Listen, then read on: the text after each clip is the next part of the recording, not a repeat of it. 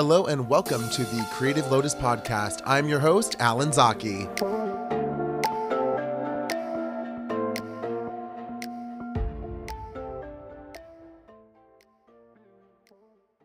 Hello. Oh my God, we're not Wow, going to that was amazing. Okay. Okay, ready? And actually, hold on. Welcome to this week's episode of the Creative Lotus podcast. I'm Alan Zaki, your host. Today's guest is Kang with KTLA and France 24. Welcome, Jean. Hi, Alan. How are you? I'm doing great. How are you doing? I'm fantastic. Thank you so much for joining today's podcast. Yeah. So for our listeners, I just wanted to kind of give some background on who you are. So where were you born and raised?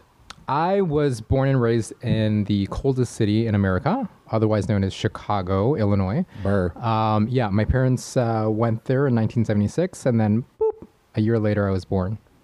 Wow. Yeah. Nice. A long time ago. I know you're looking at me like, oh, old, calculating. Stop. No. So then how long have you been here in LA? And like, I know that you have a history kind of being all over the country and not just in Chicago, but kind of what's your journey ultimately getting to Los Angeles? The non-boring story is that I was born and raised in Chicago. So I spent, my 20s, my early 20s in there. And then my dream career of being a TV reporter took off. I'm a Buddhist, and, really chanting Nam Myoho Renge Kyo really helped me boost my career in many ways, and doors started to just open up that were closed for so long. So I started in Chicago. I did behind the scenes. I was a production assistant. I was the intern who got the coffee for the senior journalists.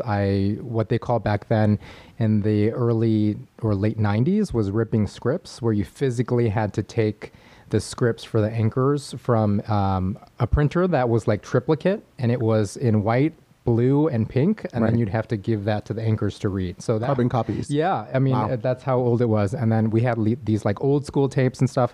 So I went from Chicago, got my experience there, and then I started in Amarillo, Texas. My first job there was as an anchor. I had no idea what I was doing, had no on-camera experience. I absolutely thought Karen King, the news director there, was crazy for giving me a job. Wow. Because I was like, okay, I've always done behind-the-scenes stuff, and you're going to just put me onto your noon show and have me solo anchor.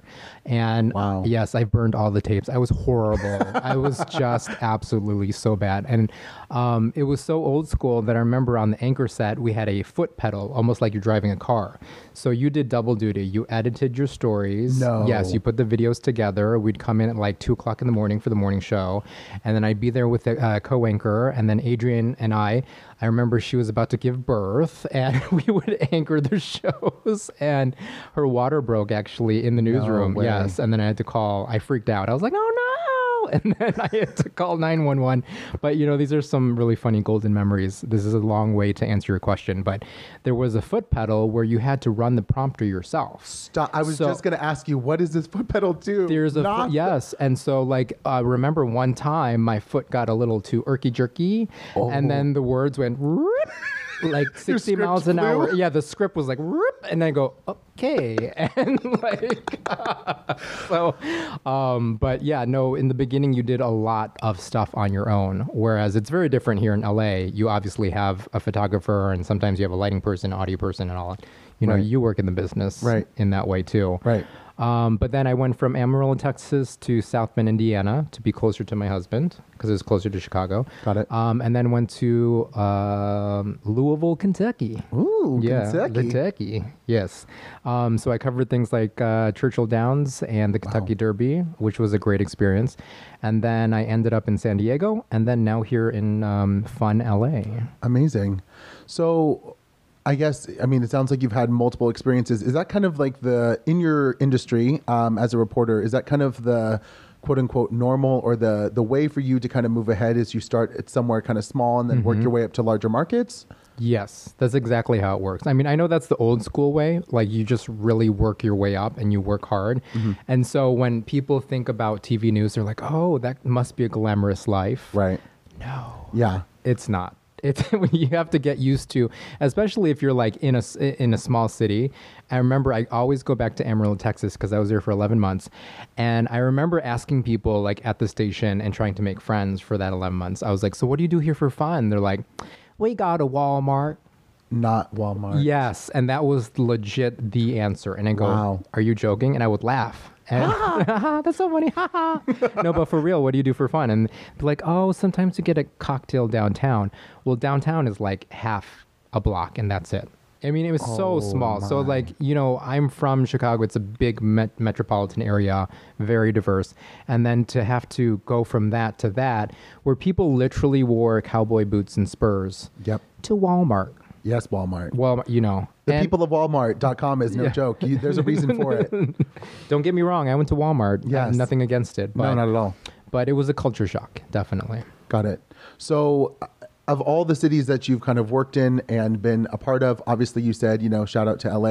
You've been here for how long now? 3 years. Right. Yeah. And you obviously seem to love Los Angeles in the sense of like what you're doing now with KTLA Yeah. and France 24. So, you know, what is, I guess, what has been your like drive, I guess, in order to kind of keep you moving and going across the country and ultimately landing on the West Coast?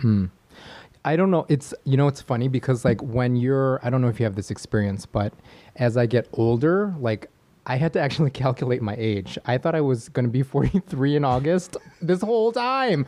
Oh my God. And so I was at the doctor's office this morning, just, you know, getting something checked out. And then you had to fill out your date of birth. And then they asked how old. And I was about to put 42. I'm actually going to be 44. And so this whole time I'm like, I got it wrong.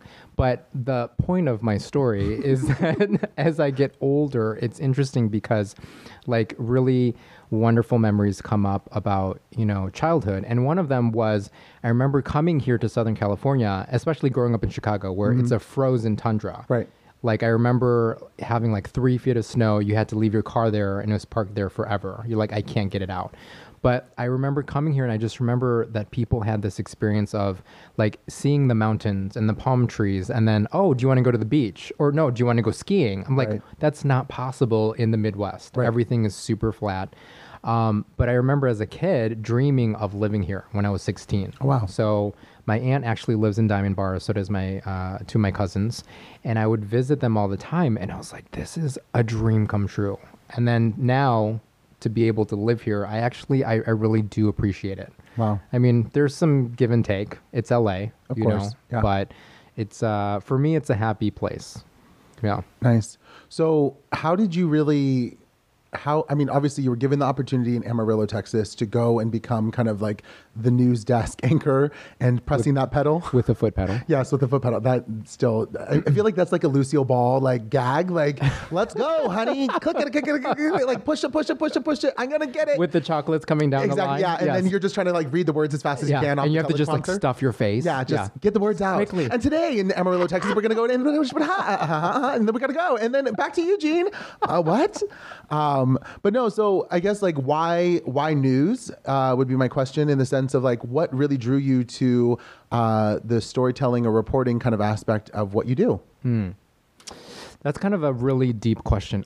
Actually, the first time that I ever was turned on to journalism or whatever, even though I didn't even know what it was, is when I was in elementary school, and I have a distinct memory of a newspaper reporter coming up to us, and I was like, I don't know, 10 or 11 at the time, and my friend Joey, he was like one of those magical geniuses. Like he was good at calculus, he was good at everything, right? And even spelling. And I was like, I hate you.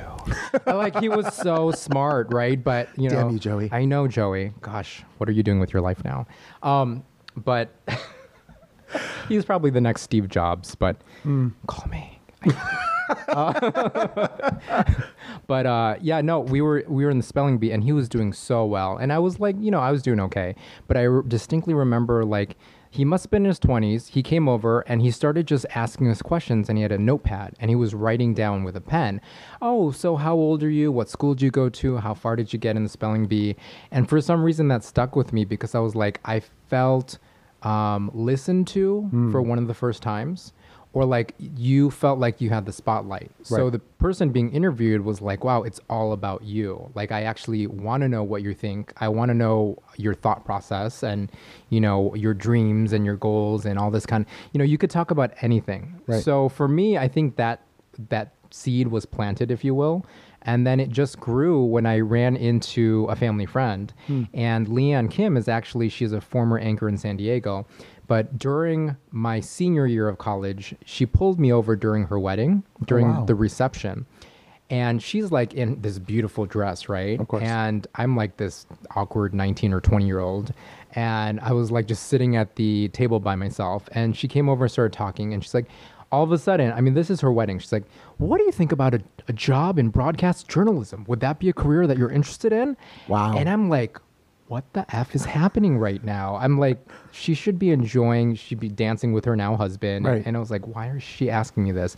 So she must have seen something in me that kind of screamed out, vain TV person. Stop. No, I cannot. Not TV. Vain TV person. Vain TV personality. No. But you're far from that. But so. she actually, it was interesting because even at that age, I was pre-med because my parents were dead set on their firstborn child either being a doctor, engineer, or a lawyer. Right. So I was on that path, and I was taking pre-med courses, and I hated it. Right. I hated math. I hated science. Somehow I passed. Yes. And I was like, I don't know. I guess this is what I'm going to do. And I think she literally was the one who changed the course, at least of my career path. Wow.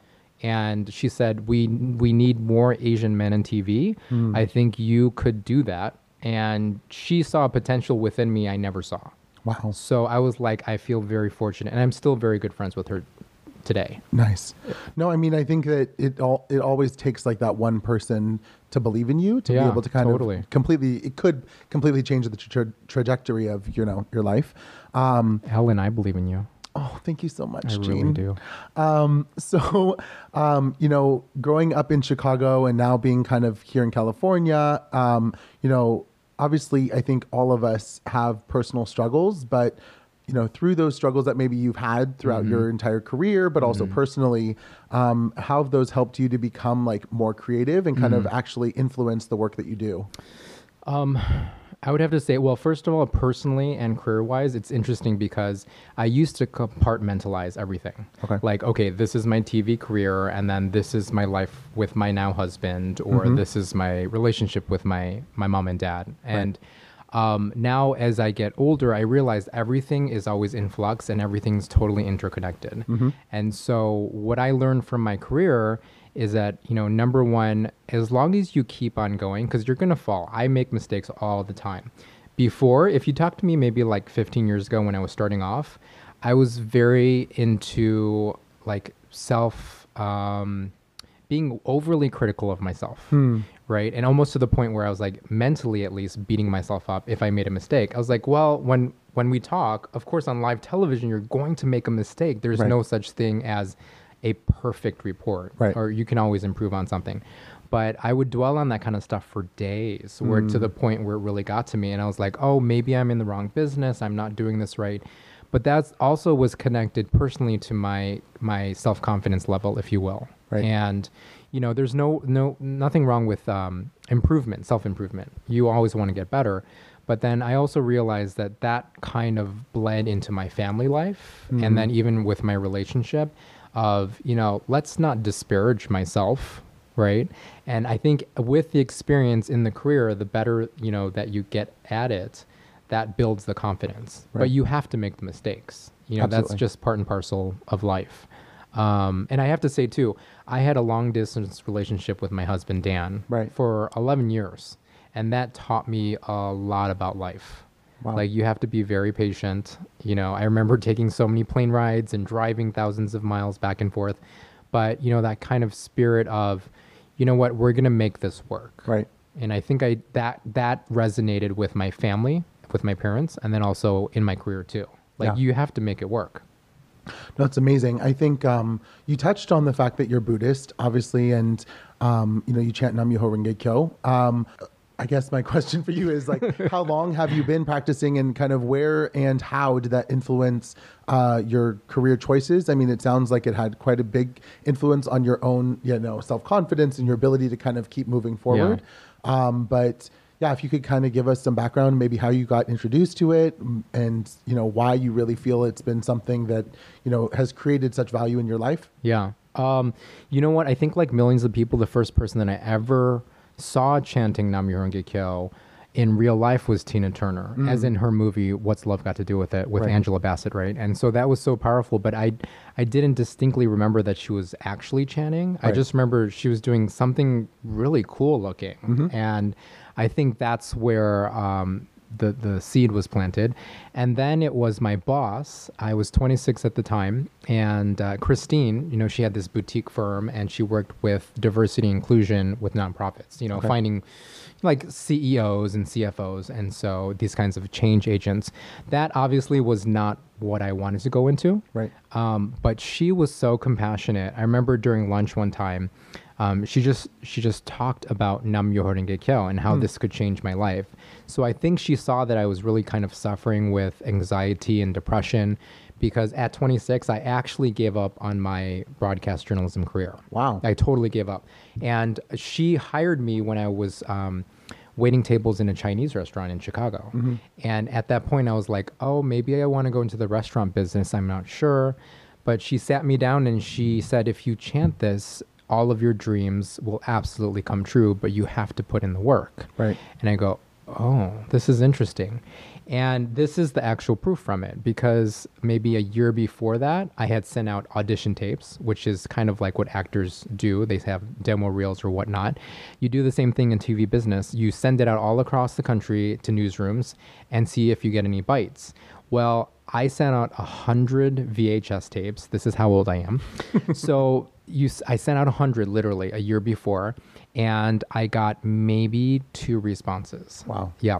And so what I did was I chanted, but then that gave me the energy and what we call life force to try again. I was like, you know what? This news bug has bit me and I still want to do this for some reason. I think I could do this. And then I sent out a new demo reel, refreshed. I hired somebody to help me out. This person was a totally someone who coached me, mentored me in that way. And then I sent out those 10 audition tapes and I got 3 job offers. Wow. And one of them being the anchor job. And mind you, I had never been on television. So I was like, you're crazy. Why are you hiring me? But Karen, who gave me my first opportunity, she said, I see something within you. And I was like, you crazy. Buddhahood. Like, yes, it is. Yeah, that's what we call Buddhahood, Right. which is this unlimited potential. But you know what? It's really about people helping you, but you also believing in your own potential. Right. Right. Talking about that, and it sounds like, you know, as creatives and people in the industry, if you will, whatever industry that is, it takes a lot of like stamina and strength really to be able to like stay with it. And it sounds like, you know, even you said at 26, right, that you had kind of given up, but then kind of got redetermined to totally give up. Yeah. Yeah. I can relate. I understand it. There's definitely been times where I've kind of been like, I can't take this anymore. It's a lot. It's a lot to deal with. It's very stressful. Yeah, it definitely takes someone to really kind of keep you going and ultimately yourself to motivate yourself to get back on it. But if you were to list or give, what is your greatest strength, both as, you know, a reporter, but also just as Gene Kang? Well, let's see. Sorry, that's my ASMR voice. I would say my greatest strength is just being myself. And I that sounds super generic. Let me elaborate a little bit more. I think at least in the TV broadcast industry, there is this battle that's going on because now there is social media, there is the digital platform. Before, let's say Barbara Walters, right? Yep. Baba Wawa. You know, as legendary as she is, there's this kind of old school battling with the new school. And I've always been a big believer that you should just 100% be your authentic self. Right. Like, you know, even when the camera's on or off. Right. That, you know, but then there are broadcasters, you know, to each their own, where, hi, I'm Phil Stone Phillips. And they talk like that in real life too, at Trader Joe's. Right. And I'm like, is that your real voice? Right. Is that really how you talk to your children and your family and your friends? Right. I mean, so by authentic, I just mean not covering up those parts of yourself. Right. You know, and I really appreciate the fact that KTLA allows me to just be myself. Yeah. And so you put down that wall. that's not always how it is in the broadcast industry. Right. You know, Yeah. like you're supposed to be a certain way Mm-hmm. or present yourself in this manner. Right. Right. So it's very different. Yeah. Well, I feel like you are so authentic and truly yourself in every aspect of your life.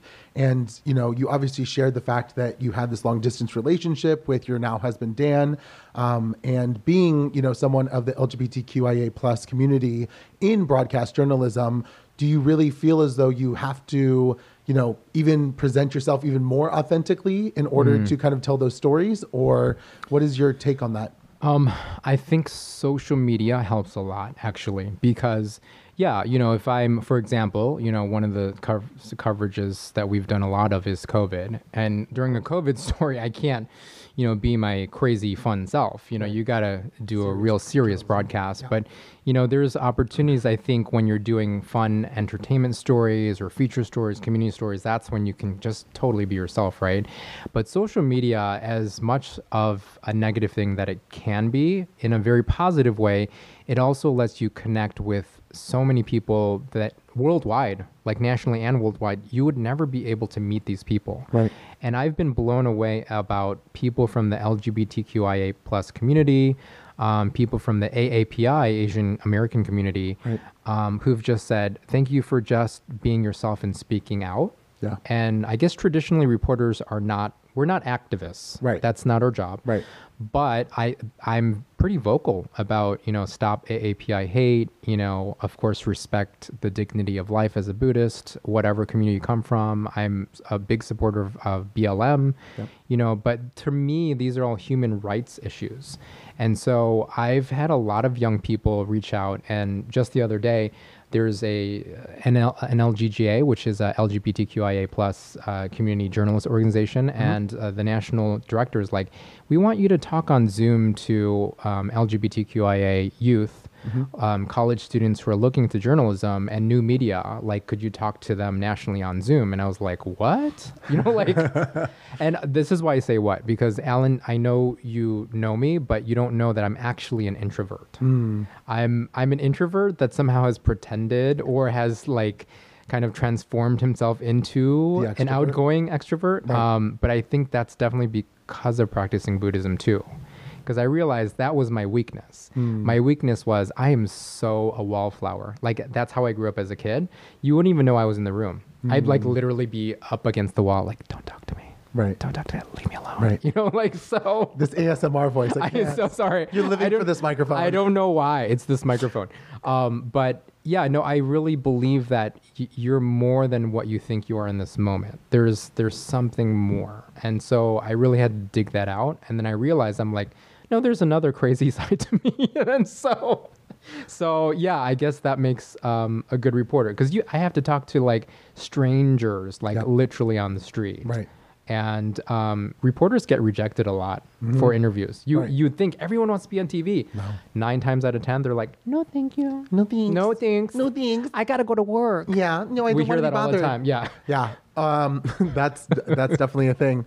No, I mean, I think it's interesting that you say your weakness, if you will, was that you are kind of this introvert. But I do find that majority of people in this industry that are personalities or on social media, you know, tend to actually be introverted extroverts, is what, you know, I think Oprah termed that. And I actually consider myself to be very much an introverted extrovert. I know it.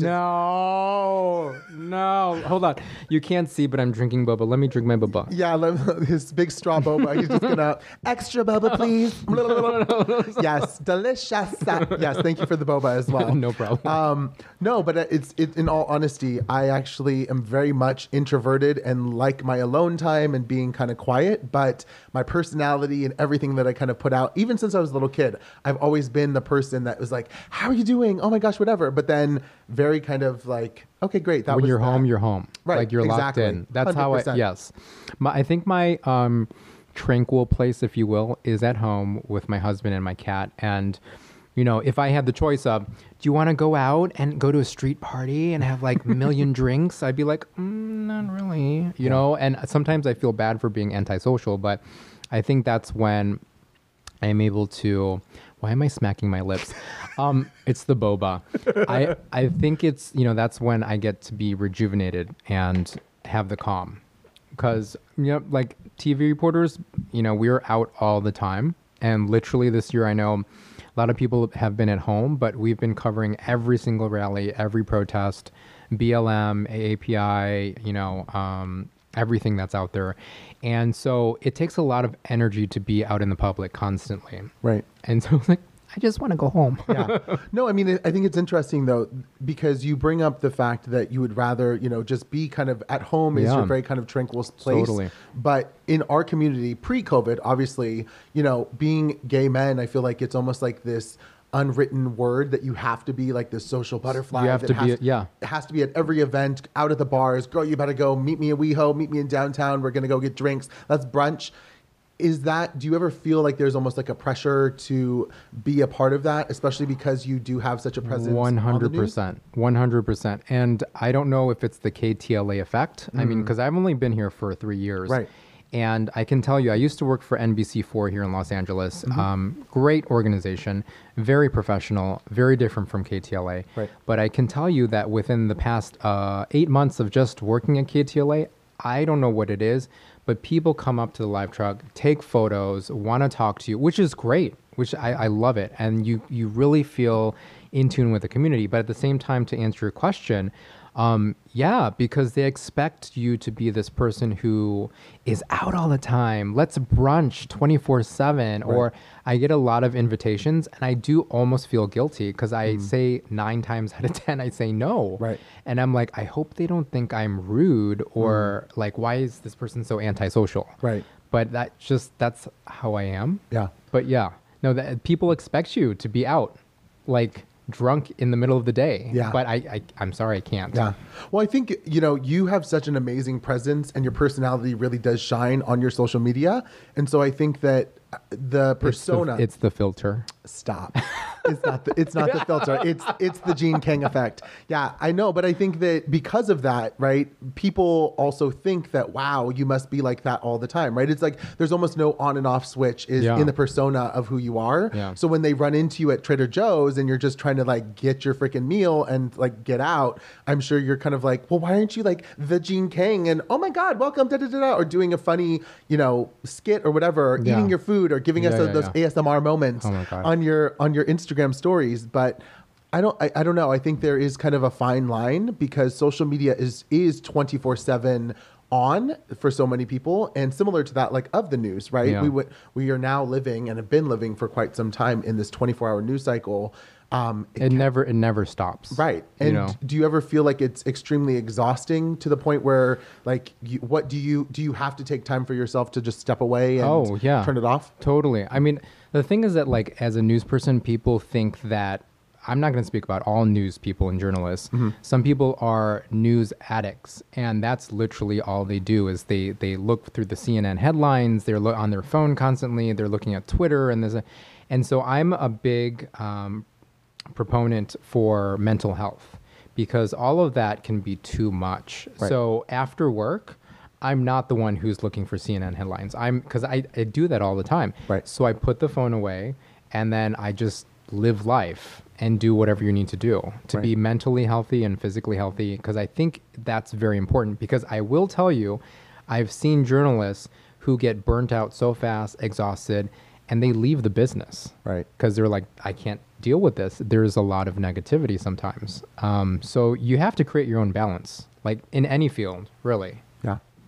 No, I think there's definitely a balance of work and play and personal time and taking care of yourself and, you know, talking about kind of mental health as well. I think that it's so necessary for us to have a real sense of kind of like who we are and what is really necessary for us to kind of be healthy and not just in the physical sense, but mentally not, there's just been such an onslaught, as you mentioned, you know, all throughout last year with COVID and AAIP as well as BLM and, fighting for LGBTQ rights, all these things. So, I know that you kind of have spoken out about mental health as well as, really shared on live broadcast, kind of your own personal story of, having this Buddhist practice and being able to kind of win over yourself. But you're also an advocate for mental health? Yeah, totally. I think because this day and age, I think in just the year alone in the pandemic, we have seen when you look at the percentages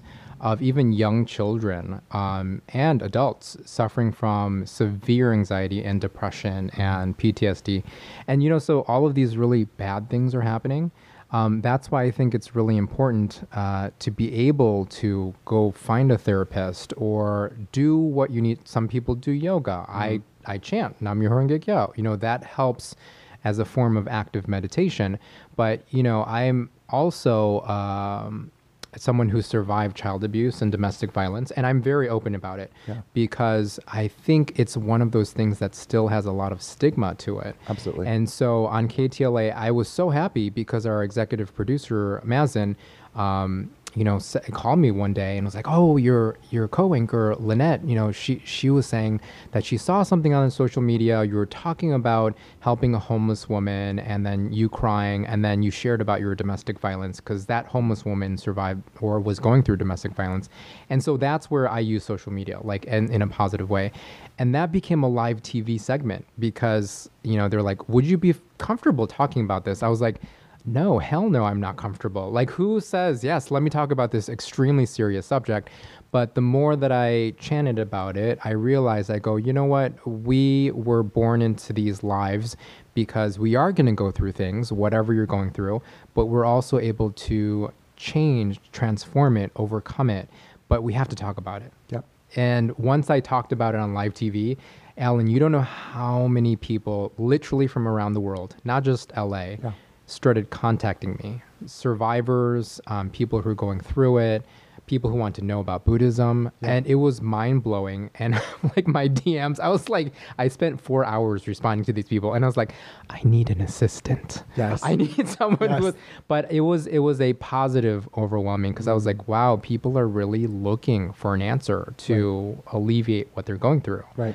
And so in that regard, it felt very hopeful. But yes, we have to be able to talk about things or else you're just going to explode mentally. And that's not a good thing. Yeah. Well, I think that, so much of what you do talk about, there's a lot of the fun, and we're talking, but I think that you really use your platform not only as just a reporter, but just as like a great individual who is really kind of speaking out and telling these stories. Thanks, Alan. No, in all seriousness, I do think that, there's so many people on social media as quote unquote, I'm air quoting here, influencers, right? But the only influence they have is by the brands or the people that they're trying to support or sell. Right. And I mean, maybe other than boba time, you're really just all about supporting your, what the causes are that you're really interested and, want to help people to, break through whatever it is that they're going through by your own example. Well, I think it's really important because there's a lot of people who it's not just me. I've been influenced by other very positive people too. Like I always go back to Tina Turner, but she has this amazing documentary on HBO. She talks about being Buddhist. She talks about these amazing concepts like never give up, impossible into possible, poison is medicine, stuff that we hear in our Buddhist practice. Right. But she lives it. She literally rejuvenated and reinvented herself as the first female rock star selling out stadiums because that was her dream at 50. Yes. Like, what? Yes. And she made it happen. And she literally cut her hair, gave herself a new look. I mean, but she never gave up. And so there are those people who inspire others. So, if it only takes one person to speak out. Yeah. And I think that's exactly kind of what you're doing and using your platform not only on KTLA 5 and, in broadcast, but using your social media to be able to share your story and help other people to understand like the power of their own lives and to like have that never give up spirit. My question is, have you ever, or has there been a moment in the last, few years or 15 years, let's say, that you feel like you've quote unquote made it, or there's been like a moment that you're like, damn, like I achieved this goal that I was really kind of going after. And that felt amazing. Definitely this podcast. Okay, I've come into this moment when Alan said, please be on the podcast. I was like, I'm going places. 100%. No, but honestly, it's as I'm joking, but I'm not, because I was like, why do you want to talk to me? It's funny because when people reach out and say, could you talk to this group of young people or college students or high school kids or whatever, I'm literally wowed every single time. I'm like, that's just my old self. And I'm like, why would you want to talk to me? I was like, there's so many more interesting people in this world. And then I realized like, oh, because I guess not a lot of people talk about real things. Right. You know, it's very easy to talk about, I love boba, or, you know, let's talk about, you know, this makeup product, or, Right. you know, like Right. that kind of stuff. But when it comes to human relationships and, you know, a lot of internal things, I think my wow moment was, I think it was actually winning an Emmy Award. And Yes. I didn't know, 'cause this is why I never thought that I would ever win an award for anything. That's my own negative self-doubt. Right. That's my childhood self saying, oh, I'm not worthy of this. Why would I, you know, and it's really, the Emmy is just a big paperweight statue. It is, it's just freaking heavy, you know? Right. But I won it when I was in San Diego, and I remember like, oh, I thought I was gonna die. Right. Like we were covering a wildfire, and I remember walking on someone's patio, and the neighborhood had been evacuated. Right. So no one was there. We were there before the firefighters showed up. Wow. So literally there was flame, and I'm from Chicago. We don't have wildfires. We have house fires, and Yes. that's it. Yeah. So, you know, the flames were skipping from palm tree to palm tree to house to roof.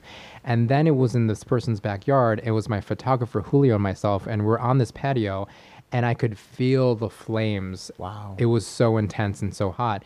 And I remember walking onto this creaky old patio thinking, oh my God, we're on live coverage. What if I fall through? Right. It was so rickety. Right. And then the anchors, Dan and Nichelle, you know, they told me, Gene, that looks so scary. Step back. Right. So I stepped back. But that was the moment, that video won us an Emmy Award. Wow. And was I thinking I'm going to get an award? No, not at all. But I was just doing my job, and you know, really talking about, you know, people who are unfortunately lost their homes. You know, but fortunately they're okay. They weren't hurt. Right.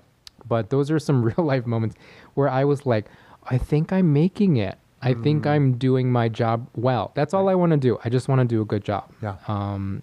But to be recognized is amazing. And then I actually dedicated that to our SGI USA, our SGI president, Daisaku Ikeda, because I was so grateful to my mentor in faith. Yeah. Just that really the trajectory of my life had totally changed. I realized I'm like, I could have turned out a very different person. Right. You know? So I had so much gratitude. Wow. Yeah. That's amazing. Yeah. I mean, to be honest, I think that you're very humble in regards to kind of the, oh, why do you want me to talk to these people? Why do you want me to do this? Or, oh my gosh, you have this very like little old me. What? I know. And then don't get people, it's funny because people make fun of me. Like they joke and they go, Yeah. stop with the act. They're Right. like, you know, you want it. Right. And I was like, no, but I'm like genuinely surprised. Yeah. And then I have to let it sink in. Yeah. Like, oh, I get it. Yeah. I know, because, you know, we'll talk offline. We'll talk not when we're on the podcast. And, you know, you'll be like, oh my God, Alan, it is so crazy. You know, like hundreds of people, if not thousands of people have contacted me about this thing. And I'm like, Gene Kang, you have a platform of like thousands of people around the world that are watching you. How do you not know I don't these understand. people are going to reach out to you? Well, you know, it's really weird. I guess I've become so, I know at least for TV, I've become so comfortable because I don't talk to an audience full of 500 people. Right. When It's I'm not on the it's Oprah just show. No, it's just me and a camera and my cameraman. Right. And I've gotten so comfortable after 17 years is that I guess it comes off naturally. But I keep on forgetting that I'm being zoomed into people's homes while they're making breakfast and who knows what else, right? In their most private of places. Right. And I really forget that kind of sphere of influence, if you will. Absolutely. And I swear it's not a gimmick either. No, it's not. No, that's what I'm saying. Yeah, you're very genuine. I'm and like, what? Literally, the shock is always there. I laugh and I giggle about it because it does seem like, girl, wake up to it. Like, hello. Because you see me from the outside, Right. And then from the inside, I'm just like, what's happening? You know, like, The little child Gene. yeah, is just like, the little boy really? Gene This is like, possible. this is happening. That's so good. I love it. I wanted to know kind of what brings you the most happiness now versus when you started out in your industry. This is gonna sound funny. This is a running joke in our business, and I think it's after you've been a veteran or you've been doing, you know, TV news for quite a while.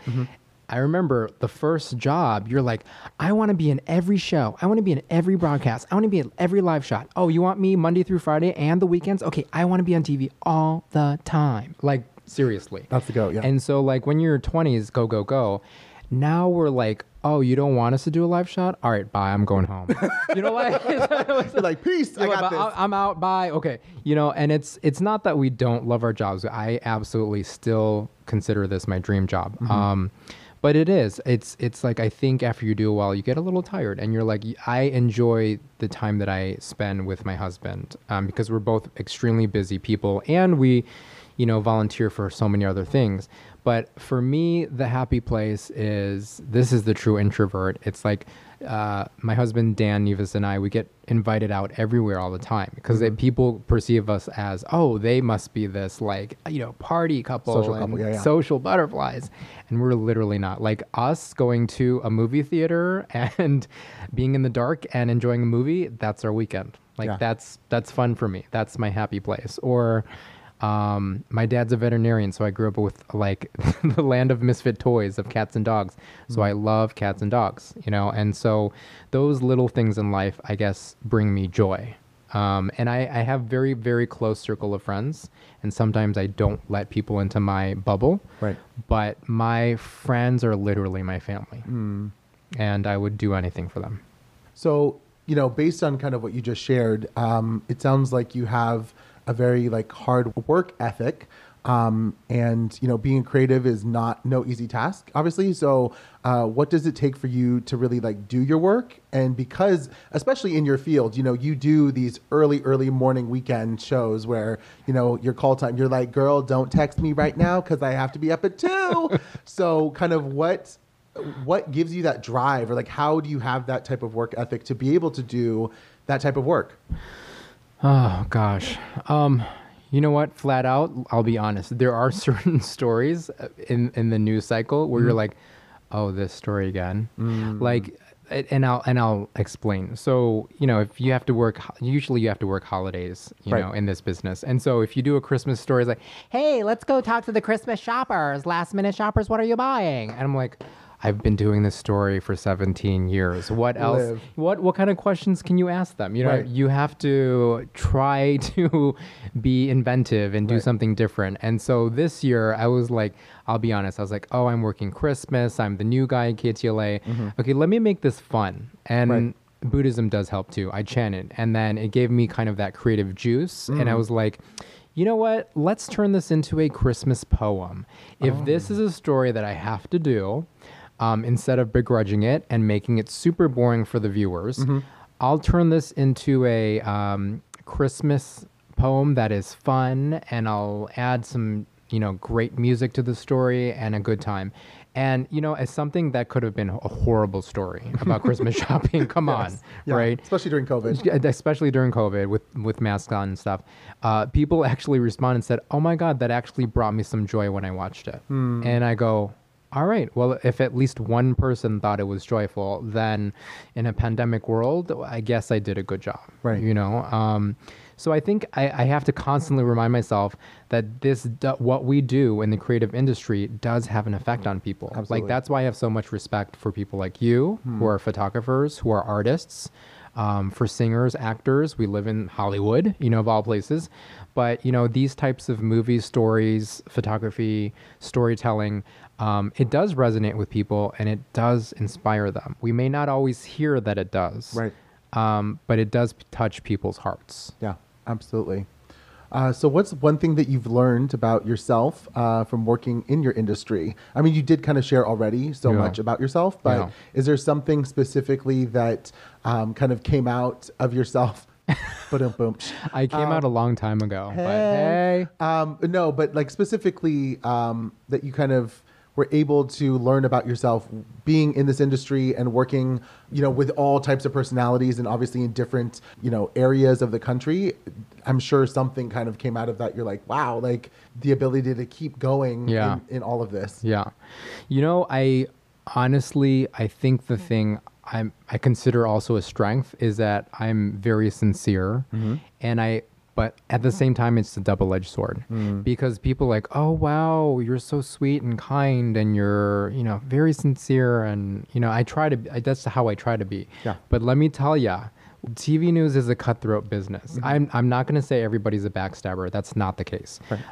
But it is extremely competitive. That's the nature of, you know, one TV station. It's almost like Anchorman. but not wow. not we don't Not throw nuts. javelins at each other Okay. or not like that. Yeah, just But words. Yeah, it just words. fists. It is Or microphones. nunchucks, yeah, no, it's competitive because you do want to get on a story or whatever. Right.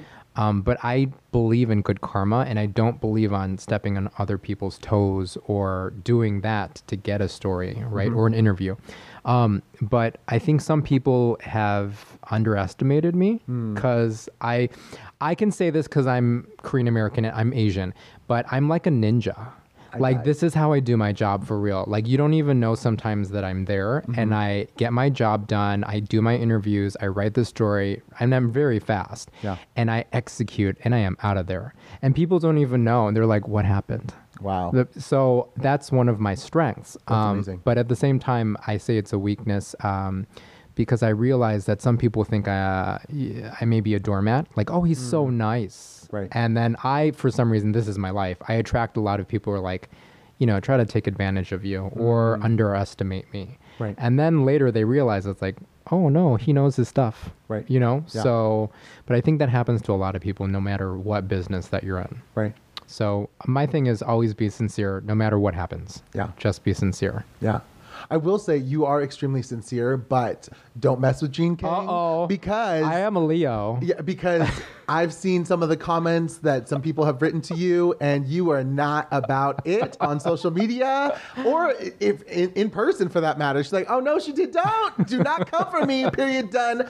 We're done. We're cut. You're out. Oh my God. Deceased. Well, that's true. That's true. No, I am always very, very nice. But then there is a line where I'm like, okay, that was too much. Right. But it's always a lesson for me because I always have to end up speaking up for myself or really for other people too. Right. And I'm like, nope, let's not do this now. Yeah. Let's not play. Let's not waste anyone's time. Let's cut to the chase. Yeah. No, I understand though. And I feel like you have to have some sense of like boundaries in that regard. Totally. And especially because people feel, in your industry, but also you being so open and out there, I think that people probably think that they can take advantage of you or say whatever the hell they want to say on social media. Right. And that you're just going to like take it or just like, oh, it's just another comment. But it's kind of like, you'll shut it down and you'll shut it down fast, which I think is great. And I think you should be, in the most sincere, but also cunning and vicious way necessary. Well, witty. You can be witty. Witty. Oh, that's a good word. Hey, witty. Hey, witty. Hey, witty. Hey, Whitney Houston. Stop. Deceased. Start. Ding. Okay, so who has been your biggest supporter or fan that's really helped you to keep going through this whole thing? Oh, that's my husband. Yeah. Yeah. No, Dan actually, he was in grad school in Chicago. I was an undergrad. And I distinctly remember, like when we first started dating, I was this like kind of naive 19-year-old. And then I was just starting my journalism career or studying it and taking internships. And he dropped me off at my internship at Fox in Chicago. And then he drove away. And then I remember asking, I was like, do you think that I could possibly be a TV reporter? Because it was like not in the realm of possibility. But he, with 100% confidence, said, yeah, I absolutely see that. And there was no stutter, there was no pause. And I'm like, okay. And so I think that's also why we've been together for 23 years, as we've supported each other through thick and thin. And we're literally each other's best friends and number one supporters. And so when he was taking off in his career in non-profit headhunting and some really challenging work, I always, supported him as well. But he's been my number one person. Wow. Yeah. Yeah. Well, because you guys, like you mentioned earlier, you have been together through, the long distance. Yeah. And then obviously you guys have moved together across the country to San Diego and then obviously to LA. And, I think that having someone like that is ultimately kind of what keeps you going, right? Having that cheerleader, if you will, for lack of a better term. That's totally what it is. Right. To keep you going, because they're the ones you're going to come home to. And when you've had a bad day or you're really going through it, they're the ones that are going to be there to kind of support you and make sure that you're able to get up, and keep on going. So, last year, obviously, so many people were affected by COVID-19, but, in every kind of way. So what was it like for you? And what really kept you going? and that really has gotten you into 2021. You know, obviously your industry doesn't stop, like you said, no matter what's happening, holiday, sun, snow, rain, whatever. But being a reporter and covering not only COVID-19, but everything else that kind of came with 2020. How were you able to kind of get through that? It was a lot for me personally. It created a lot of anxiety and depression and sort of triggering all of this kind of stuff. Like, I do still have to manage my PTSD from years ago. Right. And so I, had the courage last year I was very fortunate. I happened to be looking for story ideas on mental health. And of all things, I look on the West Hollywood website and I'm like, oh, I wonder if I can talk to this counselor and interview them and whatnot. And at the bottom, there's like this little asterisk that says, if you live in West Hollywood, you get 16 free therapy sessions with a professional at the LGBTQ center, QIA center. And I was like, what? And it came at a time where I was kind of struggling financially. So I was like, this is such a benefit. And I took full advantage of that. But that has helped me to unplug, because let me tell you, if a journalist says that they are not affected, they're full on lying. Right. I don't know how you can cover these really intense stories. And, part of our job is we go to people's homes who their son has just been murdered. Right. And they're, in that moment, just bawling their eyes out. And it's probably the lowest moment in their lives. Right. And to be one of the first people to talk to them, that's why I think sincerity is so important. But for me, I'm an empath. So I absorb all of that emotion, and then I'll take it home with me, and then I start to feel it, and that's when Dan is like, you need to chant. We're both Buddhist. Or maybe you should call your therapist. You look kind of like you're holding your breath. And literally, my therapist told me I hold my breath when I'm stressed out. Right. And she told me, she's like, you need to release and you need to be able to manage this in a much healthier way. Right. So going into 2021, I'm mentally much healthier because I feel much more in control. And I realize if I'm freaking out internally, there are certain things that I'm doing and I have to be able to get through it. Right. But yeah, it's been a learning lesson this year. It's been really tough for a lot of people, so. Absolutely. Yeah, I mean, I think what you're talking about also, you seem to have a lot of compassion for people because you have to, in your industry, like you're saying, if you're showing up and someone has lost their life or the family is grieving and everything, having compassion for people that you really don't know. Literally just met. Yeah, literally just met. And having a sense of kind of, what they might be going through and how can you relate to them, but also, clearly getting your story that you need as well, because, you're there to do your job. I will say this, there's many times where people have later commented, for example, someone who lost a loved one to gun violence or something really serious, right? And this is when I know I'm doing something compassionate, because I remember I interviewed this mother in Santa Monica.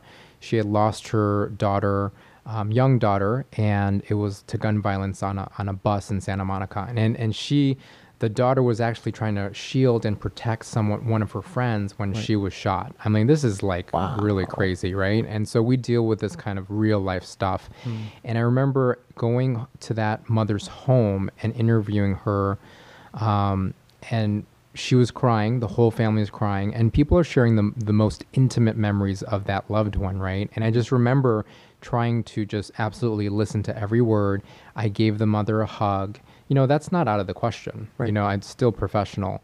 And I told them, I'm like, if I can do anything to help, please let me know. Gave them the business card after the interview. And like 2 months later, she contacted me on Facebook. We became Facebook friends. And she was like, I just want to thank you for that moment, because that was a very low moment for my life. Wow. But at the same time, you were the only reporter who contacted me, who asked me how I was doing and if there's anything that you could do for me. And she said, this is not a comparison, but she said the other reporters just wanted an interview. Right. And so I think there is a fine line. There is also actually a very big difference in how you approach people. And people can tell. People can tell if you have an open heart and what your intentions are. Yeah. And that makes a difference in the world. Absolutely. Yeah. Yeah, no, and I think sharing that compassion comes across in the stories that you tell as well, though. And I think that being able to have like a heart-to-heart dialogue actually makes the story and what you do that much stronger, because you're not feeling the sense of, oh, wow, like it's just another story on the news, right? Yeah. Because this 24-hour news cycle is going to keep on going on no matter what. And even more intense. If they can add a 25th hour, they would. I mean, I feel like nonstop. Yeah. It doesn't matter what time of day, there's something going on and something happening that they're going to cover. So, yeah, but kind of looking towards the future, do you have any specific goals in the next year, 3 years, 5 years, 10 years from now that you see Gene Kang going towards? It's funny because I was kind of like unearthing these dreams that I maybe have put away into locked away into a closet somewhere. And this pandemic year has really made me focus on, what is really important. But then also, like, what are those things that I've still wanted to accomplish? Right. Like Tina started doing her thing at 50. Exactly. That means I've got a while. I have got plenty of times, right? And, like as cheesy as it sounds, but I actually do want to be that 100-year-old youthful looking person who's still around and still fighting. Right. And I would like to be in movies. In what capacity, I don't know. Wow. Maybe being that reporter, and the next Avengers or whatever. I don't know. But since we're in Hollywood, I mean, it's right here in our backyard. That's an amazing thing. Another thing too is that I would like to be a TV host and an anchor, and like this is where I'm putting down my roots. I don't see myself going anywhere else. Amazing. Yeah. So I'm just waiting for people to retire. Yes. So, yes. Are you listening out there? KTLA fam? Hello? No, I love my coworkers. It really is like a big TV family. Right. But if there is an opportunity where someone does retire or move on, and I would love to be able to be considered. Right. Absolutely. And to be a face here, because I grew up in a place in Chicago where I never saw anybody that looked or sounded or anything, because representation matters. I never saw openly gay men, never saw Asian men on TV. Here in LA, it's a little more common, right? But I still would like to be part of that culture of change, if you will, right? For, racial equity. Yeah.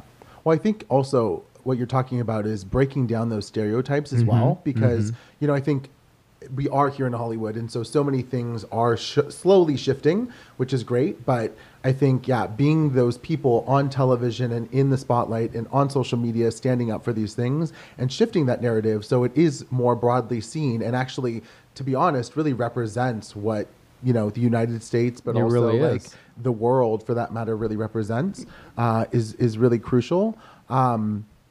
It sounds like, I think you mentioned that your family is all still in Chicago. Yeah? Yeah. Are you really closely connected with your family? I know obviously you shared a little bit earlier about, your past and your childhood and everything. But has, being on two separate, not even coasts, but, being so separated by distance. Distance, is that difficult, or have you really been able to stay in touch? It's interesting because like my parents have slowly learned how to text message because they're in their 70s. So, and now my mom is like, she learned these emojis and some sayings and stuff. And okay, I don't know, like I swear I felt like someone stole her phone because I was like, I just sent her a simple text message maybe a couple weeks ago, and I was like, Mom, how are you doing? Just kind of checking in, making sure they're okay, vaccinated, all that kind of stuff. And so she is at home retired, and she sends me this message, and it says, I'm doing fine, child. And I'm like, What? Where did you learn this? Who's your child? Yeah, what child? I was like, what? And then, it had like this like heart emoji and funny face. And I'm thinking, okay, my mom's in her 70s. Where on earth? Who taught her this? So, she's got some extra time on her hands. There you go. But no, the texting, and then we taught her how to do FaceTime. Oh, amazing. And so saw her. I also text my dad, call my dad. He still works 6 days a week at his veterinary clinic. Wow. But I always check in with him, making sure he's healthy and he's doing well. But thank goodness for technology. Yeah, absolutely. No, I definitely, I think it helps to really be able to be connected. And, like you had mentioned before, I think COVID makes you really kind of see your life and kind of who and what is in it from a different perspective and have like so much more appreciation for it. And what's important Exactly. in life. Yeah, and what really matters. And, you know, for me personally, I think it's family, and it sounds like for you as well. It totally really, is. Yeah, it kind of brings that up. And yeah, without technology, it's kind of like, where the hell would we be? I don't know. You know, what would you see yourself in like 15 years? I love the fact that you said you want to settle. Are you planting roots here in LA? And that's kind of like your long term and being more involved in television and stuff. But, you know, 2035, I think, is 15 years from now, which is crazy to even say that. God. Sounds like a futuristic movie. In 2035, Whoa. we will be in, yes. Where will you be? Where do you want to see yourself? I will still be here, but I will own KTLA. Yes! You are the KTLA. I will own everything. So the K will stand for Kang. So yes, KTLA. I am livid. No. But in all seriousness, I will definitely be here. You know what? I've always also dreamed of creating my own type of talk show, because I do still, in many ways, have been awed by Oprah Winfrey, just to see where she came from, her roots from the South, and similar kind of family experiences. I know she's had a very difficult childhood, but to see her from nothing to build this literally like an empire, media empire. In 15 years, could I do that? Who knows? But maybe, who knows? Maybe I could be the first Asian male TV host. Talk show host. There is none right now. Right. But I see media changing in the next 15 years. I mean, like I just saw there's a new Marvel movie with an Asian lead, an Asian superhero. And I was like, whoa. Yeah. You know? There's also a new Asian James Bond. I don't know if you've seen. Oh, I didn't know that. Yeah. It's not specifically James Bond, the film, but one of the actors that is in Mortal Kombat, the new action film that's getting released, I think, this week. Oh, wow. Yeah. He actually just got cast to be the star of this new action film that is very James Bond-esque. That's amazing. He's, Asian American. So, yeah, the tides are turning, and I think that things are really starting to change. But, yeah, I would love to see you on a talk show of your own and really being able to, you know, host and interview and really kind of get those stories out there. You'll be my first guest. Oh, wow. I feel very, very honored. No pressure. Yeah, no pressure. Kidding. I need to beat my face. Then, you better. It's not just audio. So you'll have to give me those tips. I don't. We'll have someone beat your face. And do your hair, makeup, and wardrobe. I will bring my own people. I'll make sure to hook that all up. You know, obviously, the last thing I really wanted to talk about briefly is, you know, the name of this podcast is The Creative Lotus, specifically because, as you know, as an SGI Buddhist, the lotus really represents the simultaneity of cause and effect, that when, you know, the flower blooms, it's also seeding at the same time, but there's no way for it to do that without kind of the muck or the struggles underneath in order for that to happen. So with everything that you've really just shared, just to kind of wrap it up, you know, all the struggles that you've gone throughout COVID, but then also like your childhood, and how have you been able to kind of express yourself, I guess, or do you really see yourself as kind of this fully blossomed lotus, or are you like creating a pond of lotus?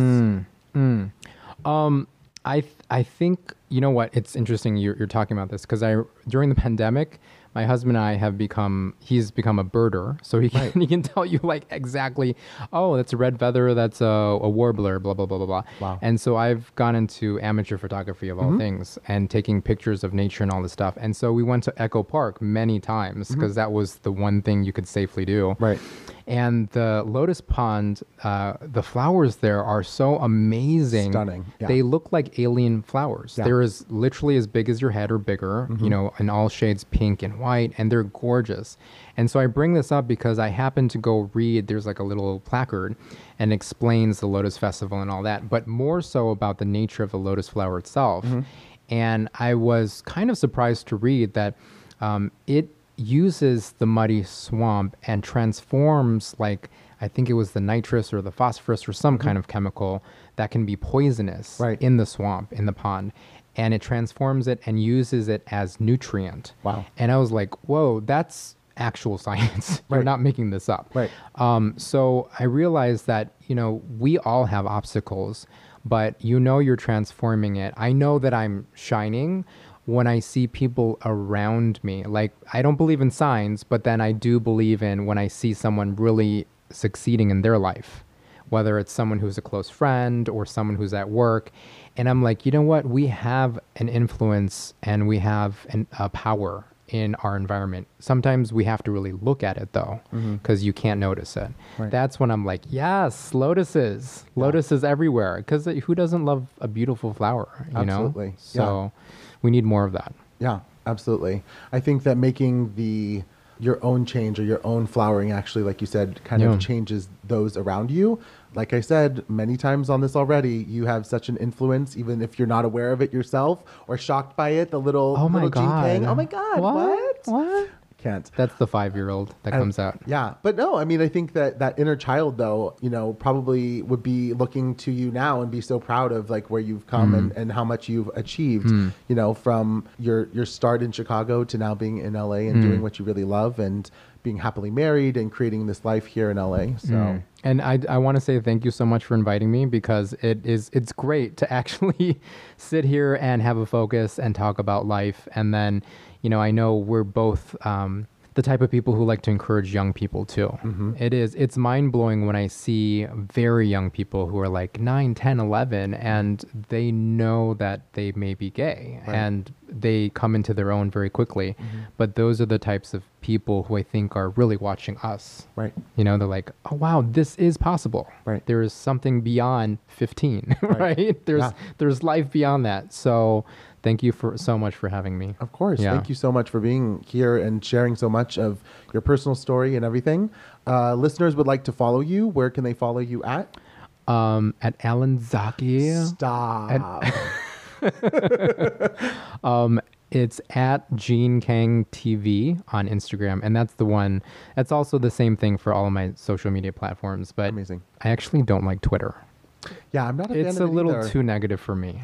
Not only that, to be honest, maybe I'm just not the keen, fast-witted type of person, but it almost feels like you're literally in the 24-hour news cycle, like, and you're just getting spun around in it. It's too much. It's too much. I feel like if you don't know how to use it properly, and there's people that, hundreds of millions of people that do, you can just get really caught up in it. But yeah, I feel like it's a battle of words on Twitter. Right. And then you don't know who you're really talking to. Right. And sometimes it is very negative. Yeah. So Instagram, I love pictures. Yes. I love pictures. You're great on stories and videos and pictures and all the makeup tutorials. Yes. Please teach us how to beat your face. Yes. And your eyebrows. Get that done. Oh my gosh. And your eyebrows are so fierce. So yes, that's coming next with Gene Kang. I'm like, let's do a show here. Welcome to the Gene Kang Show. I'm the sidekick, Alan Zaki. Oh my God, we would have such a fun show. We would. It'd be great.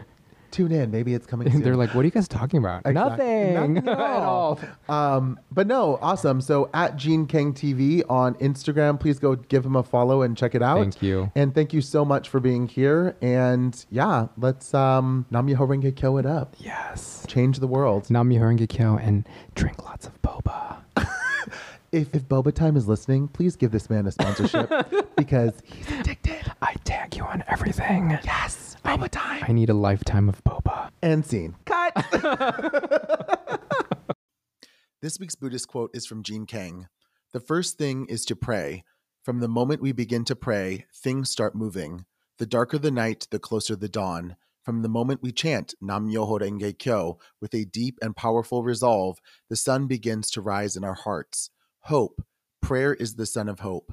To chant each time we face a problem, overcoming it and elevating our life condition as a result, this is the path of earthly desires or enlightenment taught in Nichiren Buddhism.